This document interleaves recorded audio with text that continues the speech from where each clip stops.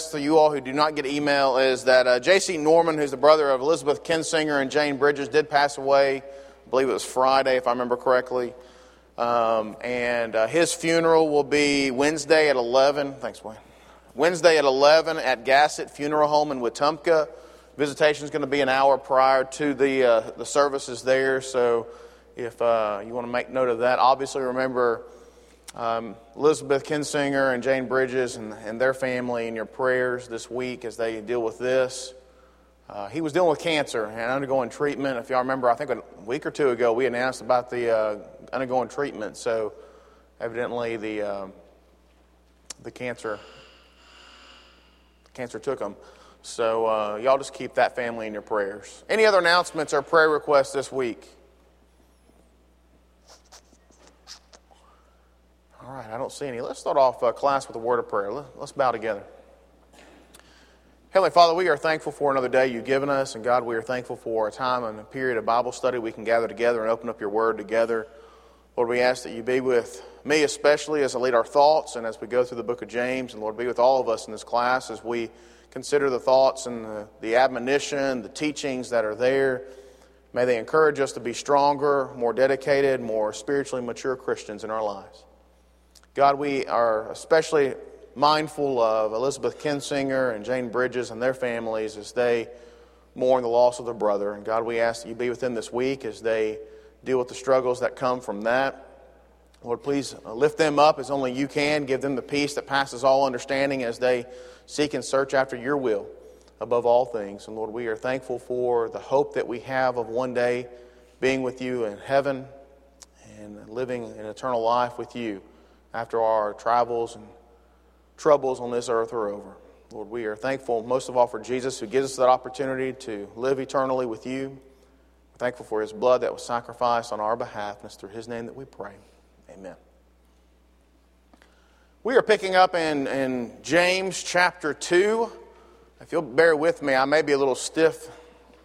Of course, y'all know I shift around, but I've got a serious neck issue going on. So I was driving to Birmingham this last week for a hearing, and I could hardly even check my blind spots. I was having to turn my whole body. If any of y'all ever had that situation, that's a horrible way to travel.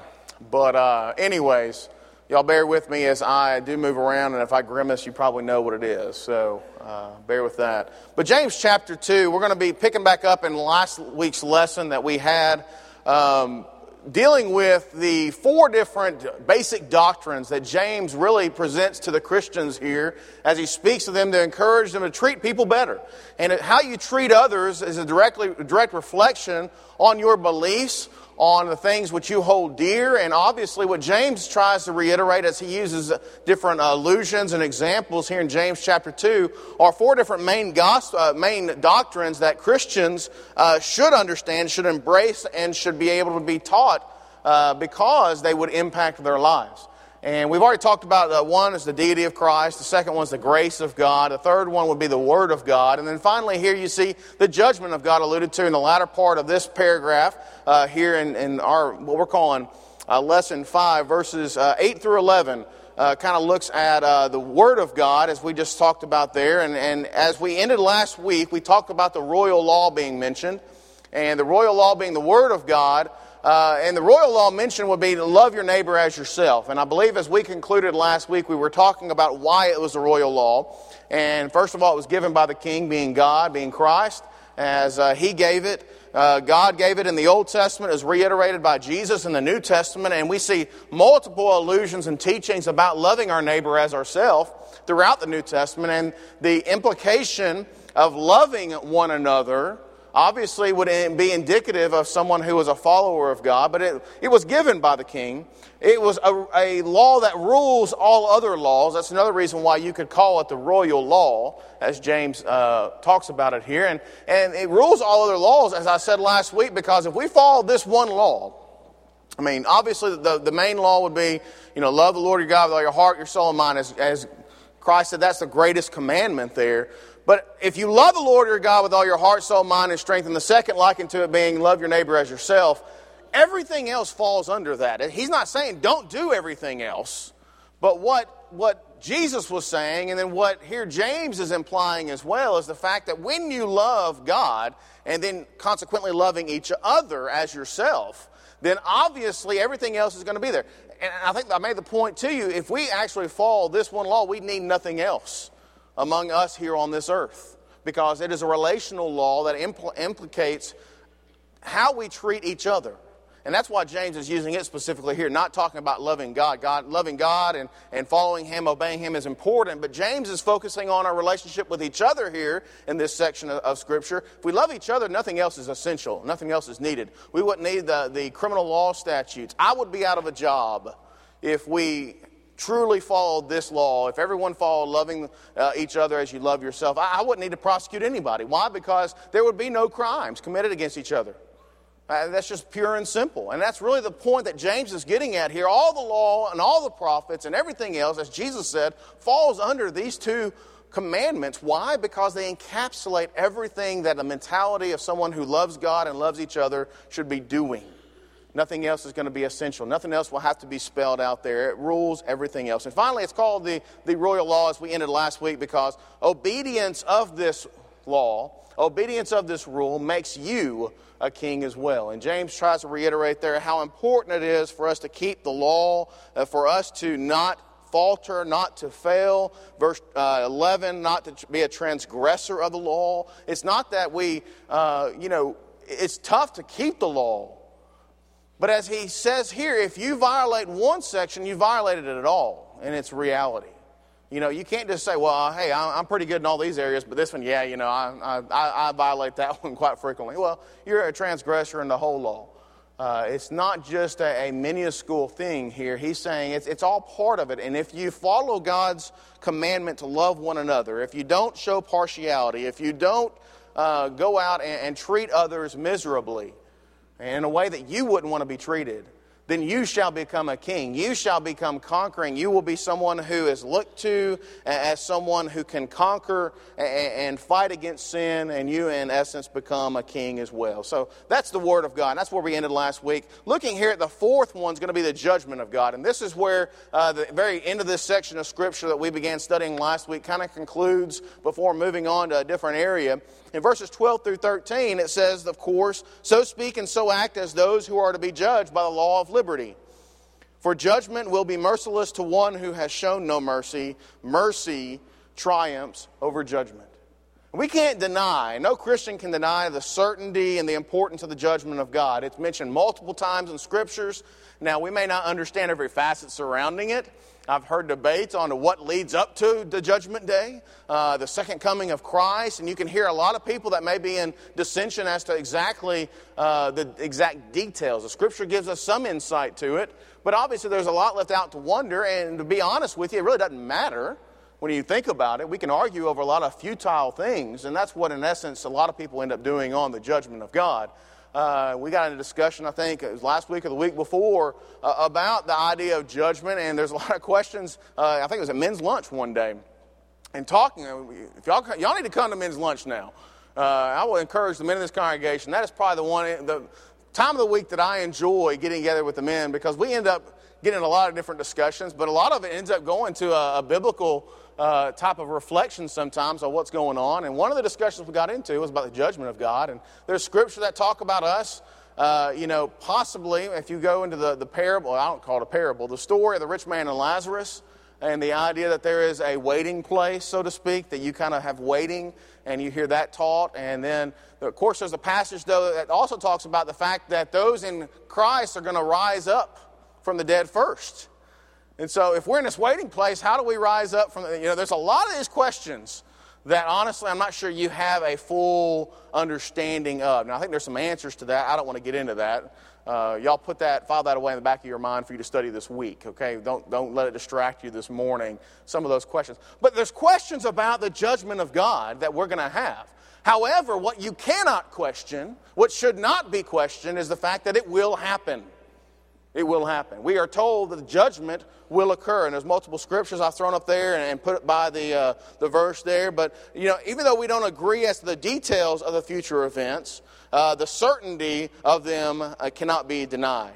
You can't deny the importance of the final judgment. You know, Jesus and Paul assured that we're going to be judged for sins. We're going to be judged for the actions that we do or do not do. Or our works will be judged and rewarded. We read in the Scripture there, Romans 14, 2 Corinthians 5. We're going to be judged. We cannot avoid that if we truly believe in the inspiration of the Word of God.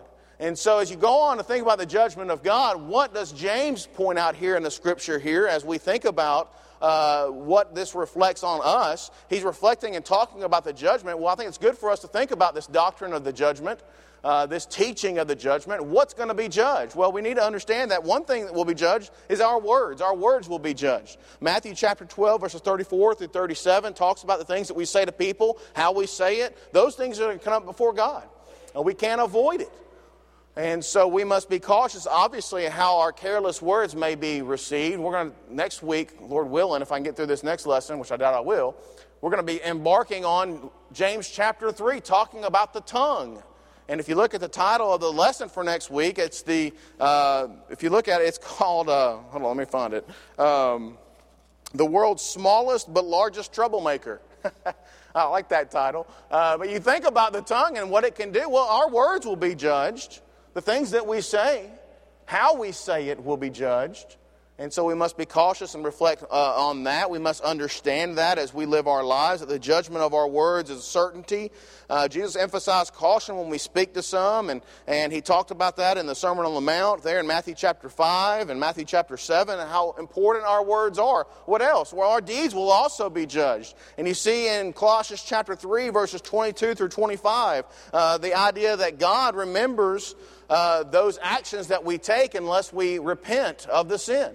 God's going to call us to have a reckoning of those things which we have done. Our deeds will be before the throne of God. Now, we can take some assurance, we can take some, comfort in the fact that if we repent of those sins, God says He remembers them no more. Jeremiah 31, Hebrews 10:17. But our sins affect our character, they can affect our lives. And unfortunately, if we don't turn from them, if we don't allow those to be forgiven, if we don't repent from them and ask God for the forgiveness, our deeds will be judged. We will be called on the carpet, so to speak, on those things which we have done. And God's not going to let those things pass from us, good and bad. I believe judgment also is indicative of the fact that there are going to be some good things that are called to your attention as well. So in a sense, we usually think of judging being a bad thing. In my life, in my profession, obviously when we go to the judge, it's not usually a good thing for the person who he's facing the judge on. When you go to criminal court, they're facing, penalties. They're facing jail time. They don't know what they're going to get sometimes in the end when you face a judge. However, in some respects, the judging that we may experience hopefully will be good, because those good deeds which we have done may be brought to light. And I think you read that as you read God's admonition in Matthew 24, 25, talking about the idea of coming before the throne and talking and God knowing what we have done. What you've done to the least of these, you've also done to me. And there are some that it will be reckoned unto them as righteousness. Our deeds will be judged. And also, thirdly, our attitudes will be judged. And I want to point that out because sometimes we can get away with maybe going through the motions on this earth. But in reality, we'll never get away with going through the motions with God.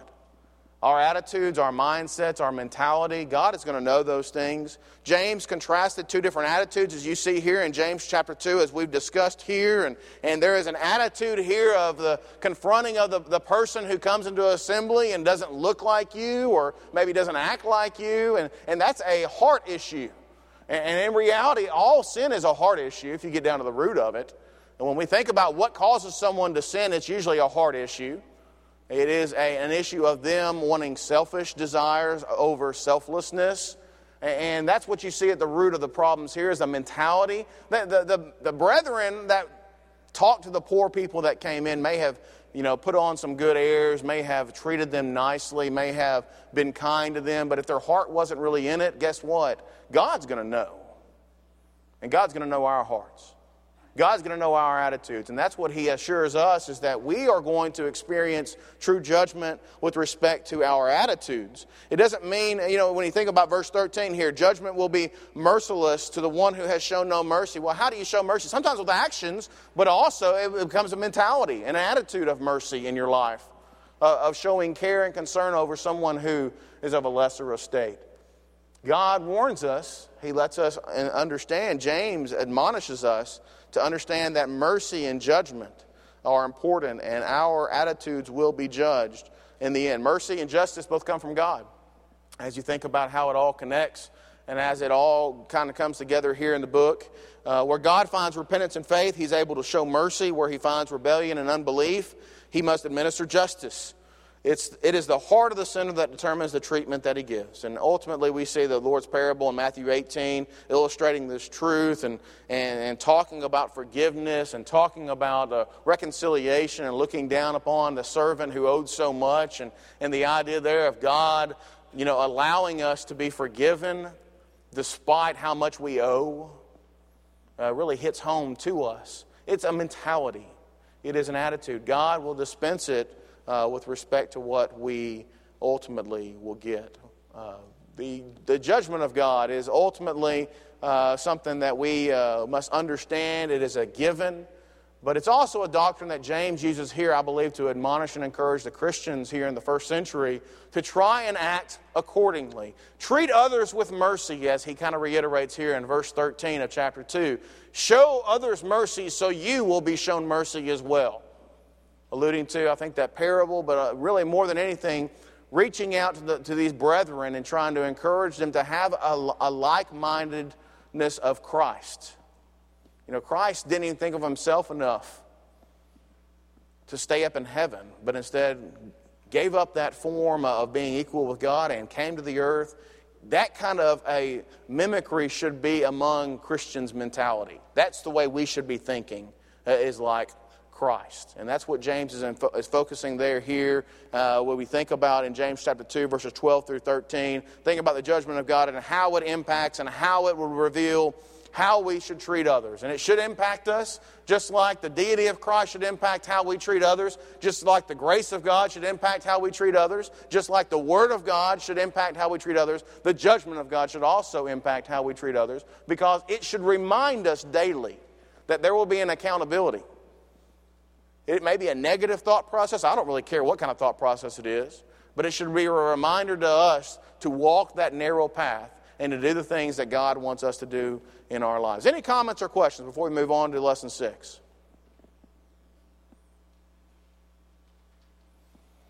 Hope you have lesson 6 handouts. If you don't, I've got some extras up here if anybody wants to get those. But lesson 6, dealing with false faith. And I like this section of Scripture. If you look in chapter 12, verses 14 through 26, which is the remainder of chapter 2, it's a passage of Scripture that, to be honest with you, I think we have studied a good bit in the Lord's church. And at least here in Dalraida, I've heard it preached on several times. I've heard it discussed multiple times. And it's one of those topics that in some respects is ultra important.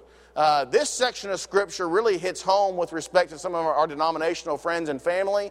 And I'll get to that in just a moment as you think about the context and the impact of what verses 14 through 26 really mean to the believers. But one quote that I came across is that this is an important discussion. For if we are wrong in this matter, we jeopardize our eternal salvation. And I couldn't say that any better, so I threw it up there on the screen. And really, if you think about faith and works, which is what we're getting into chapter 2, verses 14 through 26, the combination, the relationship, the connection between faith and works is really centralized and has become even more centralized in a lot of religious discussions because of the way that some try to discount what is done by the believer, by those that are faithful. And so when you see this passage of Scripture, this section of Scripture, as I've already said, causes some consternation among denominations. It's one of those things where some people look at it. Martin Luther called the Epistle of James the straw epistle, meaning it was very weak. And if you read his writings, this really boils down to this section of Scripture is where Martin Luther had problems. And the problems arise because he had a hard time reconciling this with other, I think, ingrained beliefs when you look at his writings and look at what he taught and what he said. Now, Martin Luther, of course, was part of the what we would call Reformation movement. If you all have ever gone back in church history and kind of looked at those things. But Martin Luther, of course, is the one who nailed the 95 Theses on the door in Germany. He I wish Terry was here. He'd probably give me he could do a good history. I'm not going to do the historical stuff. I don't do it justice. But, you think about the history of Martin Luther. He also helped lay the groundwork for a lot of what we call Calvinism.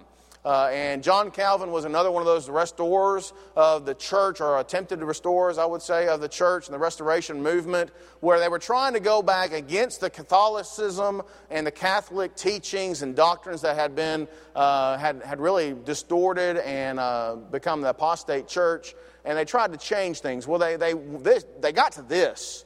And faith and works really causes a lot of problems, because they were trying to get away from the whole idea that you earn yourself into heaven. And it's really all about faith. And it's been contorted even more today as being more an experiential type of faith, I think, even than Calvin and Luther even believed in.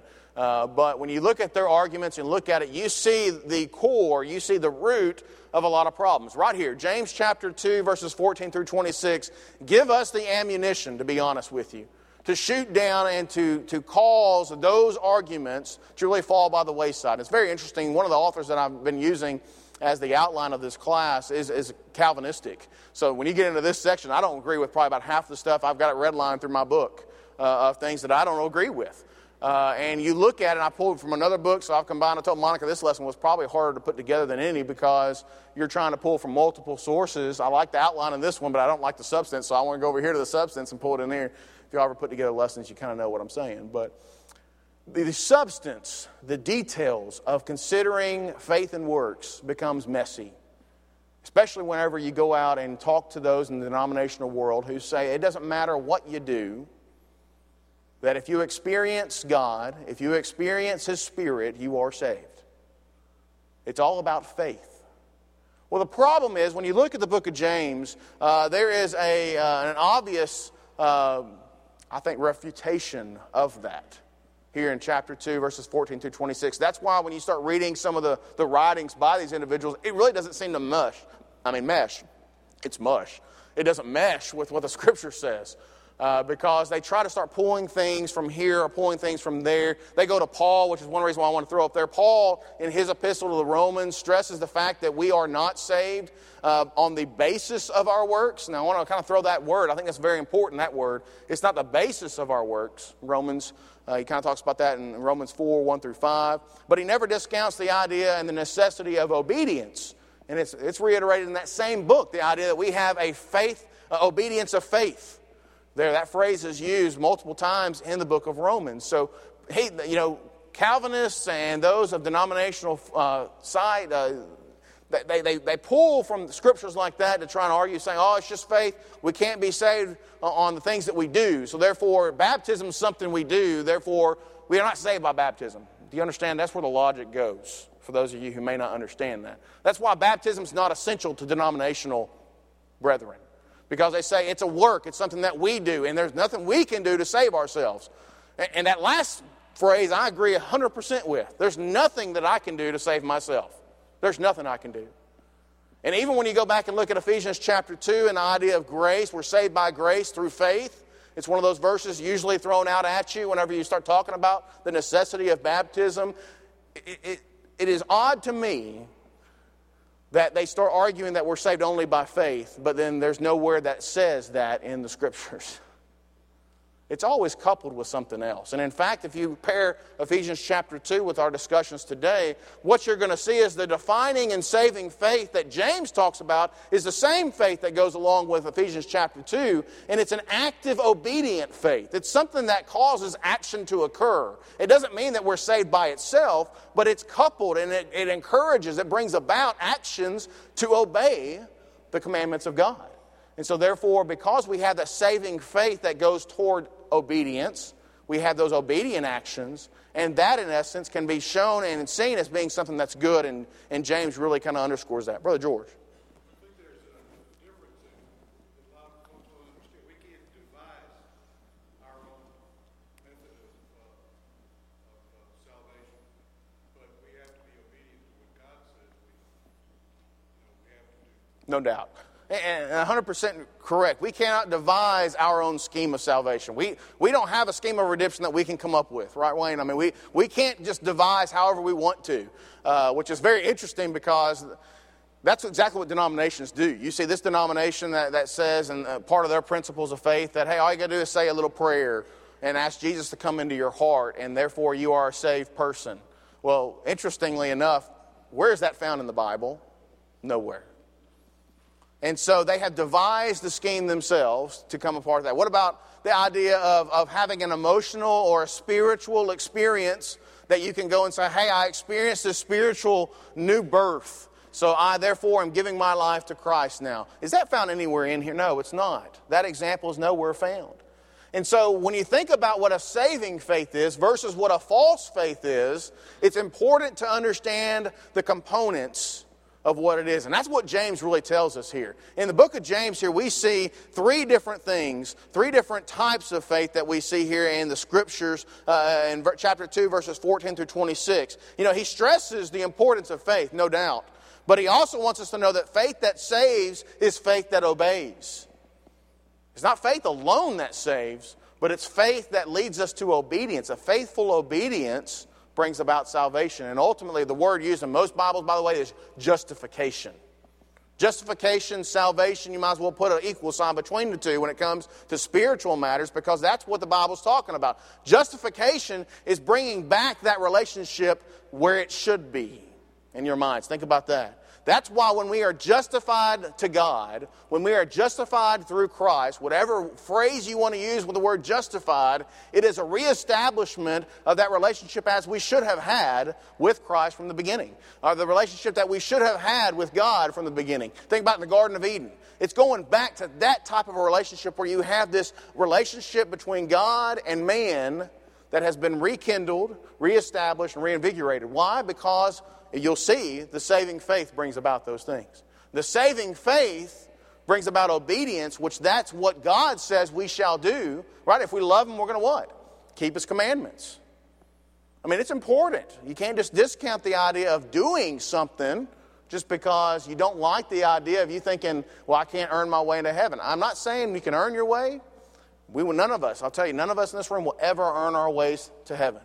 None of us will earn our salvation. None of us will earn the forgiveness of our sins. We can work till our fingers are all the way to the bone, and we're not going to do it. We can work till we don't have any more sleep. We can work till we're so fatigued that we just fall down because we're working for the Lord. And guess what? It won't make a hill of a bean's difference because you have not worked yourself into salvation. The core question is going to be, are you doing what God wants you to do?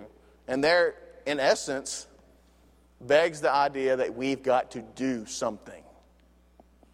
We can't just sit idly by. And that's where I get into a lot of, well, I have a lot of problems with the once saved, always saved mentality, which a lot of denominations have. The idea that, hey, I can just one day decide I'm a Christian, and then it doesn't matter how I live the rest of my life. You know, I'm good, is what that mentality and that philosophy is. There's nowhere in Scripture that follows that. And what we see in the book of James here in verses 14 through 26, I believe outlines what I would say are three different types of faith. And I want to challenge you to kind of look at these real quickly. We're not going to finish this week, obviously. But three different types of faith that we see here in the Scriptures here. First of all, you see a dead faith. Chapter 2, verses 14 through 17. That phrase, by the way, of faith being dead is used at least 3 times in this short paragraph or section of Scripture. But as you see, we'll talk about dead faith being the first and primary type of faith here used in this secondary. The second one used, demonic faith, verses 18 through 19, the idea of demons believing and having faith. And ultimately what I want to end in this class is the third type, and I want to say, just by the verbiage, you see that this is the faith we all need to have, is dynamic faith. Nobody wants to have dead faith. Nobody wants to have demonic faith, right? I mean, who wants to be a demon? I mean, we want to have dynamic faith. And that's what I believe we can look at the closing verses of this section of Scripture and see how James kind of tells us, what do we have to do? What is dynamic faith? What does it mean to have a living faith, an active faith? Well, James, I think, gives us some good points to consider and think about there. Look with me. Dead faith, chapter 2, verses 14 through 17. I want to read that. I know we haven't read the passages. I want to read them as we went along this morning. James chapter 2, starting in verse 14. What use is it, my brethren, if someone says he has faith but has no works? Can that faith save him? If a brother or a sister is without clothing and is in need of daily food, and one of them says to him, go in peace, be warmed and be filled, and yet you don't give them what's necessary for their body, what use is that? Even so, faith, if it has no works, is dead, being by itself.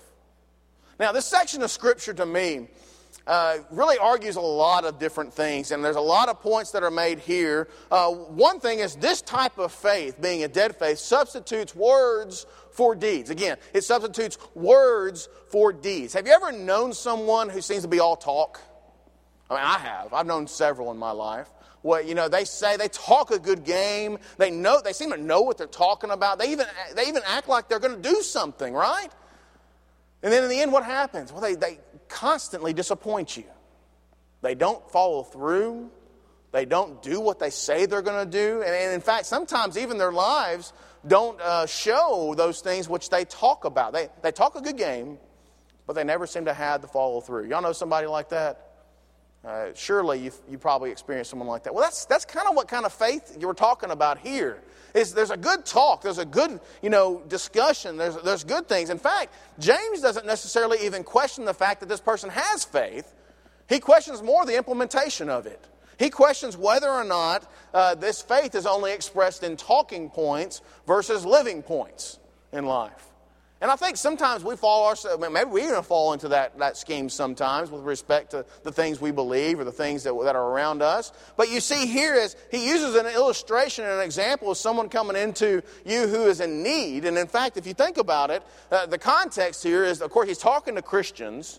And he says, hey, if a brother or a sister comes in, he's not talking about familial blood relationship, by the way. He's talking about spiritual relationship. If a brother or sister in Christ come in and say, hey, I'm in need. I'm naked and I don't have food. Now, obviously, they come in naked. I mean, to me, it's a little hyperbolic here of an illustration. They're not going to come in naked to you. They're not going to come in, they may come in very hungry without food. But he's using an illustration here to say, okay, this is the experience that someone has. And they come in, and just in your minds, think about someone that you know and you love in the Lord's church, and they come to you and they don't have clothes on.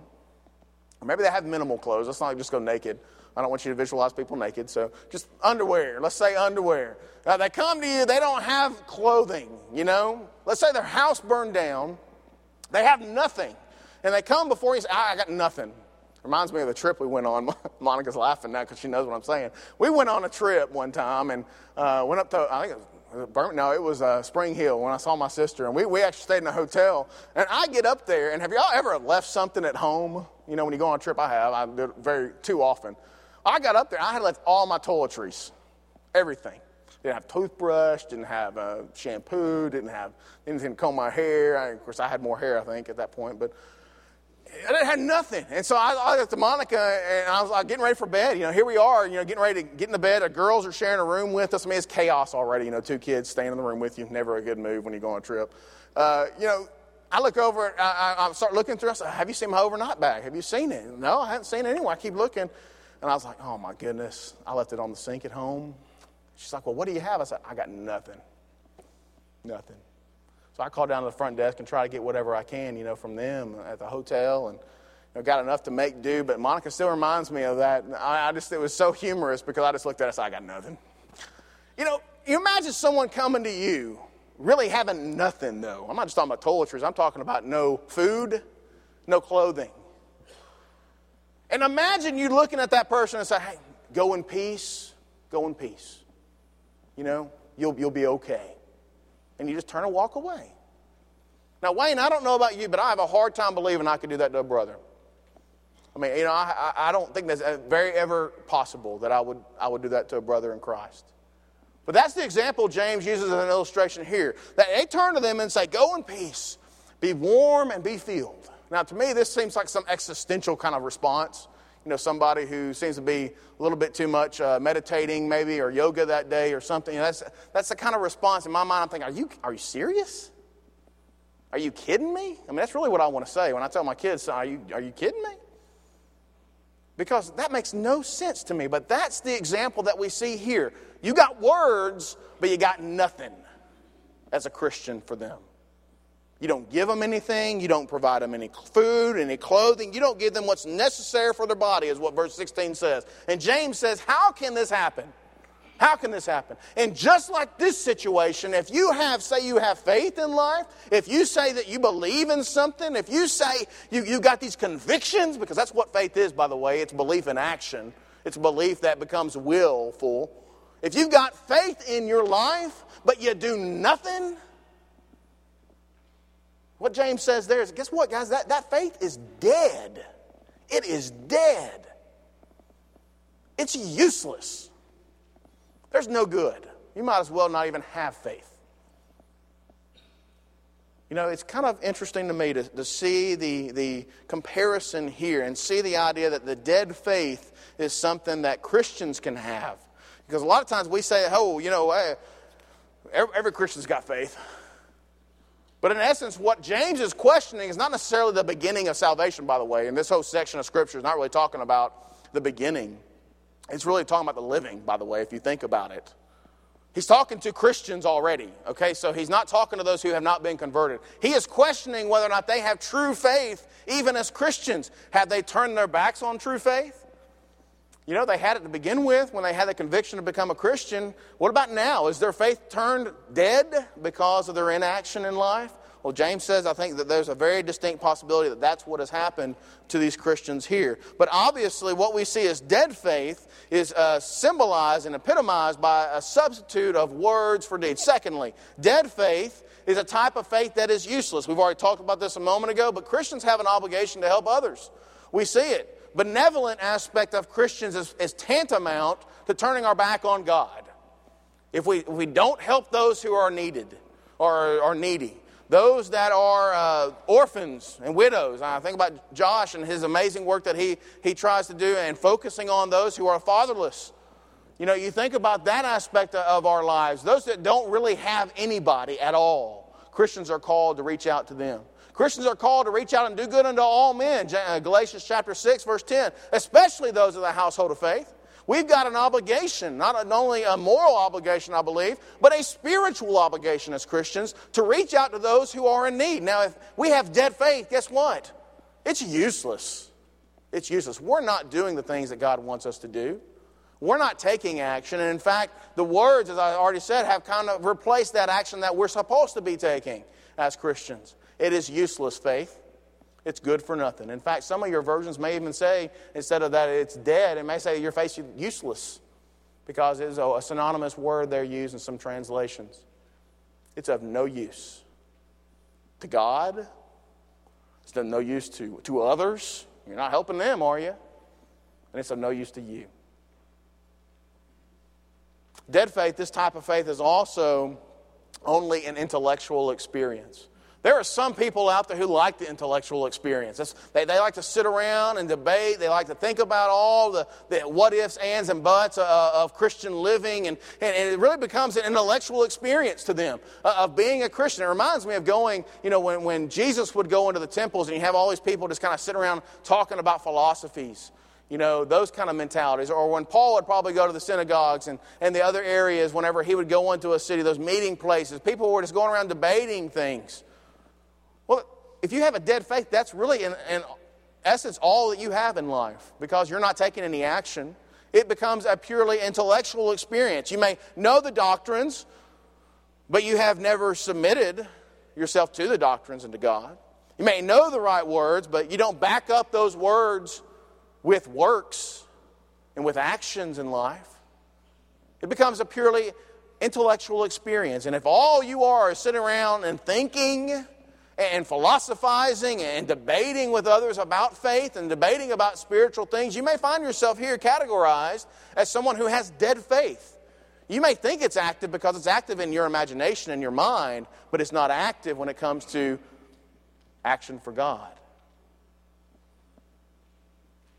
We like deep thinkers. We like those that challenge. We like those that think about things. But however, we've got to understand that true saving biblical faith is much more than just thinking about it. It's doing something about it. in life. Dead faith is a counterfeit faith. It lulls a Christian into some false security and false confidence of eternal life. It's a faith that none of us want to have. It's a faith that James implores the Christians here not to embrace, to get away from it because it's dead. They don't want anything to do with this kind of faith. And neither should we. I prosecuted counterfeit, items before. I haven't really dealt with counterfeit currency, although the feds prosecute that. So I've had some cases that come across my desk where I've seen counterfeit bills.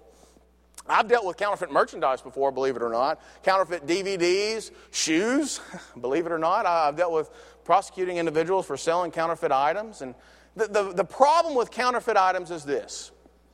When you look at a counterfeit item, usually you cannot distinguish it from the real thing. Counterfeiters do a good job trying to hide the fact that they've copied someone else's design or copied someone else's plans. And guess what? Satan does a good job too, guys. He has a good job of counterfeiting our faith and making us think our faith is an active faith when in essence it's really just a living faith inside of our minds. It has no action, and in essence it is dead. And just like James implores the first century Christians here, we need to understand that faith, if it has no works, is dead because it's by itself. The second type of faith that we see in the Scriptures here in verses 18 through 19 is what I'd like to categorize as demonic faith. Look real quickly at verses 18 and 19 with me before the bell rings. Someone may well say, you have faith and I have works. Show me your faith without the works and I'll show you my faith by my works. You believe that God is one. You do well. The demons also believe and shudder.